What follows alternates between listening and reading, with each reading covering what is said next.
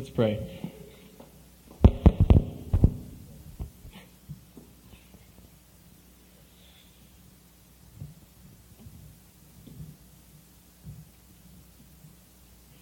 Father, we gather this morning in an act of simple worship. And we ask that you cleanse us and purify our hearts as we come before you.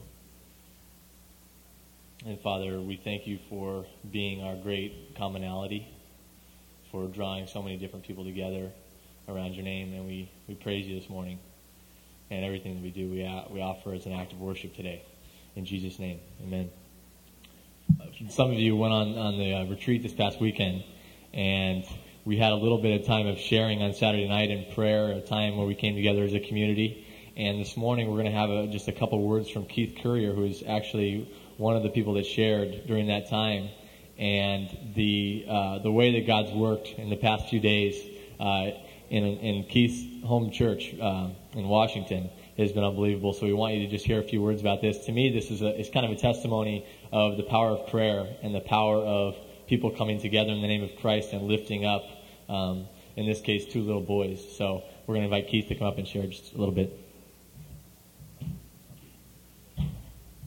Hello. Today I get the opportunity to tell you about how Jesus Christ affected two kids at my home church through the power of prayer in Washington at our church, and then also at Forest Home. It started not last Saturday, but the Saturday before.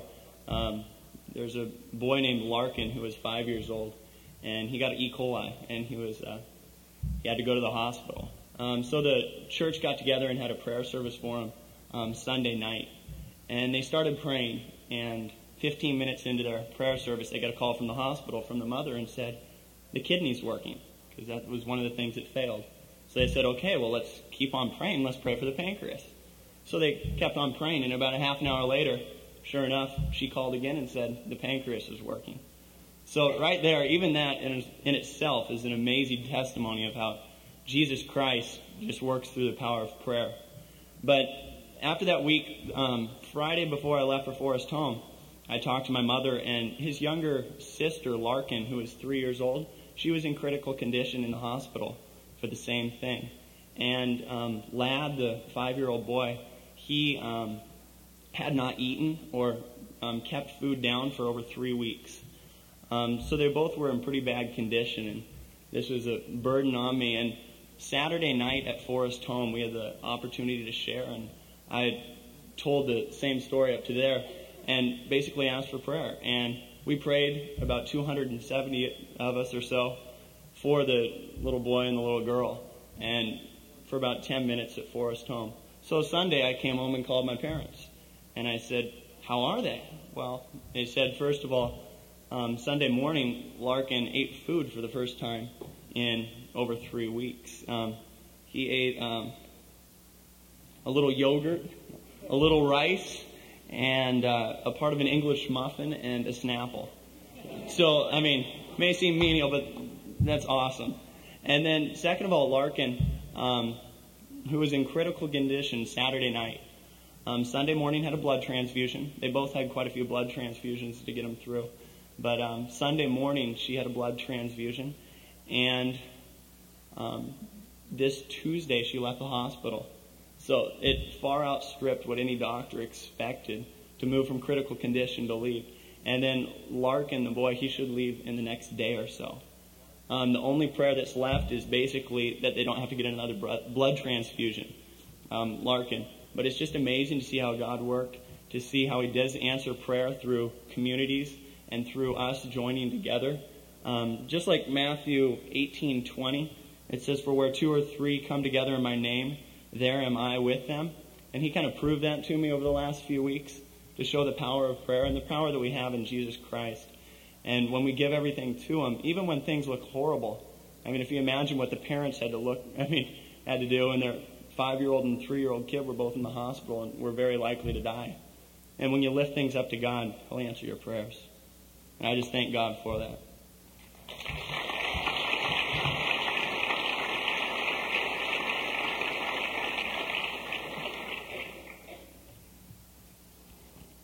Well, I appreciate the leadership of WCSA and Christian Concerns For many years, we had this chapel, and you would see a slideshow of the various programs that both organizations were part of, and it was informative and it was good. But frankly, I'll take this over that any day. To come in a voluntary fashion. Everybody on campus is getting credit for being here because I don't believe in giving chapel credit for communion, which necessitates a decision for somebody to come. And so you're all here by choice. You're all here completely by choice. And you're here because the leadership of Christian Concerns and WCSA feels that being in community is the way they want to give leadership to this student body for this coming year. And I can't think of a better way to do it. I never tell the organized student leadership what I think they should do in chapel, but I'm really glad they chose this. And it was completely their choice. They came to me and said this is what they overwhelmingly wanted to do. I'd like to share very briefly, maybe 4 or 5 minutes here, about communion and about the need for community. You hear a lot about community, and it becomes sort of a term that really lacks meaning. But Jesus defined community as a place where people lay down their lives for each other. As a place where people lay down their lives for each other. That's not a boring concept. That's a very real concept. That doesn't just mean willingness to die for each other. That also means a willingness to live for each other. To live with each other. And there's a great mystery here as we come to communion, because Jesus said, I'm the vine and you're the branches. It's the person who shares my life and whose life I share that proves fruitful. For the plain fact is, apart from me, you can do nothing at all. Remain in me and I will remain in you, and you will bear much fruit. He was probably giving us an example of that the disciples had seen many, many times. I shouldn't say probably, clearly. There were vines all over Galilee. There were vines all over Judea where they grew grapes. And vines don't grow neatly. They don't, you don't have the vine here and then one branch goes here, 2 inches down, one branch goes here, 2 inches down, one branch. No, the branches intertwine and they grow all over, and the leaves wrap around one another, and the fruit comes out, and they cover the whole area so that you can barely see the vine, and you can barely, if ever, distinguish which branch is giving which piece of fruit. But there are a couple key ingredients. If you take any one of those branches and you snip it off of the vine and take it over here and say, I want it to grow over here, and you set it down, obviously it won't grow because it's not attached to the vine, which goes down and is rooted and brings the nutrients up. But if you only have one branch, you have a vine, but you trim away everything but one branch, you're going to have a very scrawny yield that year. You might have some big grapes on that one branch, but it's going to be a very small yield. Jesus said, I'm the vine. My Father's the gardener. He's the one who comes in and prunes back the branches in order that they'll yield more, which teaches us that sometimes when God is going about pruning our lives, when there's pain, when there's tragedy, when there's a dryness spiritually, which is very often a form of His pruning, that is meant to increase our yield. But the branches are close to one another as well. They're rooted in the vine, which is Jesus, but they grow together. And in that same chapter 15 of John, He says, my great commandment is that you'll love each other the way I've loved you. That your lives will intertwine and you'll produce much fruit. A little later in that same conversation, which by the way took place on the Last Supper, the night of the Last Supper. So the 12 were gathered around a real meal, the Passover meal, when Jesus was saying all this stuff. And He said, I'm going to pray for you, my friends. And He prayed like this. He said, Father, I am praying that they might be one, that I might be in them, and they might, that as you are in me, that they might be in us, so that the world will know that you sent me. The prayer of Jesus Christ on the very last night of His earthly life was that the believers in Him, those who had grafted themselves into Him as the vine of their life, as the sole source of nutrients for their life, His prayer was that they would be one. one in the same spirit of purpose, one in the same self-sacrificial unity, one in trying to serve the world, one in giving love, one in giving forgiveness, one in speaking truth boldly and in love. His prayer was that we would be one. One grafted into Him and one in our lives together. And the interesting thing is, He taught that oneness would bring the world to the knowledge of who He was. That's very interesting. You know, if you look at most churches and most organizations, even wonderful evangelistic organizations, it would seem as though they would believe that by conducting programs, people would come to know Christ. But Jesus says, no, unity in me and unity of love with one another will give a witness for the reality of who I am that will far exceed anything you can do in a program. The programs should be the frosting on that cake. They should be the overflow, the cream that rises to the top, not the method itself. Oneness in Jesus Christ. If there's one thing the body of Jesus around the world lacks, it's unity. It's the one thing we're known not to have by those outside the church. They look at our pathetic divisions, and what do they say? You know what they say. They say, what do these people have to offer? And so Jesus, understandably, on the night that He died, took bread and He broke it, and He said, "This is my body which is broken for you. Whenever you do this in remembrance of me." And afterwards He took the cup as well, and He said, "This cup is the new covenant in my blood. Do this in remembrance of me." And Paul tells us to examine our lives before we take these elements, because we do several things when we take them. We remember what Jesus did for us on the cross, what He did for us in the stable, what He did for us as He walked along the shores of Galilee, what He did for us in the resurrection, and we remember what He will do again for us when He returns. We remember. But it goes beyond that. He is present in the meal, in the Eucharist, in the communion.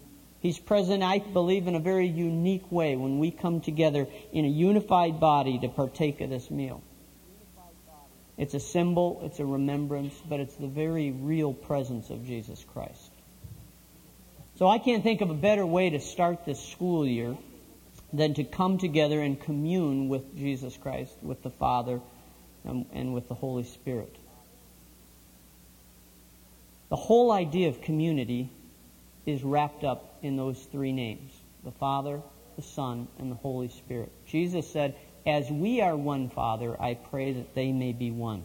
Our unity is supposed to be a reflection of the unity between the Father, the Son, and the Holy Spirit. That's the original community of faith.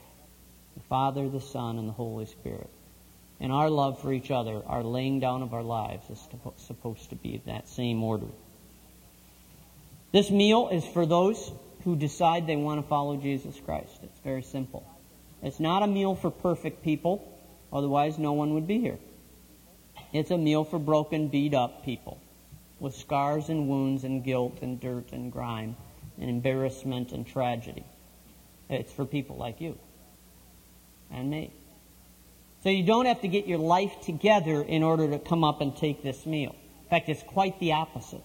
You come up as you are, with your brokenness, with your pain, with your fears, with your temptations, and you say to Jesus Christ, "I want to live the life you want. I want to live with brothers and sisters. I want the unity that we have and experience. I'm presenting myself to you again, all that I am," which may not be very much, but it's all that I've got. And He says, "Come and eat of me, and I'll give you all that I am." Completely. Without reserve. But it is for people who make that decision. We have tables at the back today, and we're going to encourage you to take communion at those tables. They're all around the circumference here. And various leaders from Christian Concerns and WCSA will be giving out the elements. You'll just simply take a piece of the bread and tear it off and then dip it into the cup, and then take the bread that then has the grape juice on it and take that in. Take in Jesus Christ. The fact that we all come down commonly together is meant to be a symbol of our unity in Christ. So let's be quiet for just a moment, and then there's going to be music during our time of communion, and the people that are serving can go to the tables now as we pray. Lord Jesus Christ, we thank you for the simplicity of this meal, for the simplicity of this symbol. We thank you for your love and for the cost that this meal bore, that it was the cost of your blood and your body broken, your blood spilled on that cross, that you did not withhold even the drops of your own blood to demonstrate your love for us. And through that death, to purchase us back to your Father in heaven, to pay for the sins which we had no ability to pay for ourselves. And so we come to this table, Father, we're a bit embarrassed how we come to it. Our clothes are torn, our dignity has been tarnished, our promises have been broken. And we really do understand, at least at some level, that we don't deserve this. And that's why your love astounds us, that you offer it anyway. Let us be a people of astonished hearts. Make us people of astonished hearts and minds today as we give our lives to you, Jesus, so that we might live for your Father by the power of your Holy Spirit. In his name, amen. Lord, thank you for this hour that we have been given to remember you and to remember your Son that you sent to die for our sins. Thank you for his body that was broken for us and his blood that was shed for us. Thank you for your amazing grace, Lord. I pray these things in your name. Amen. You're dismissed.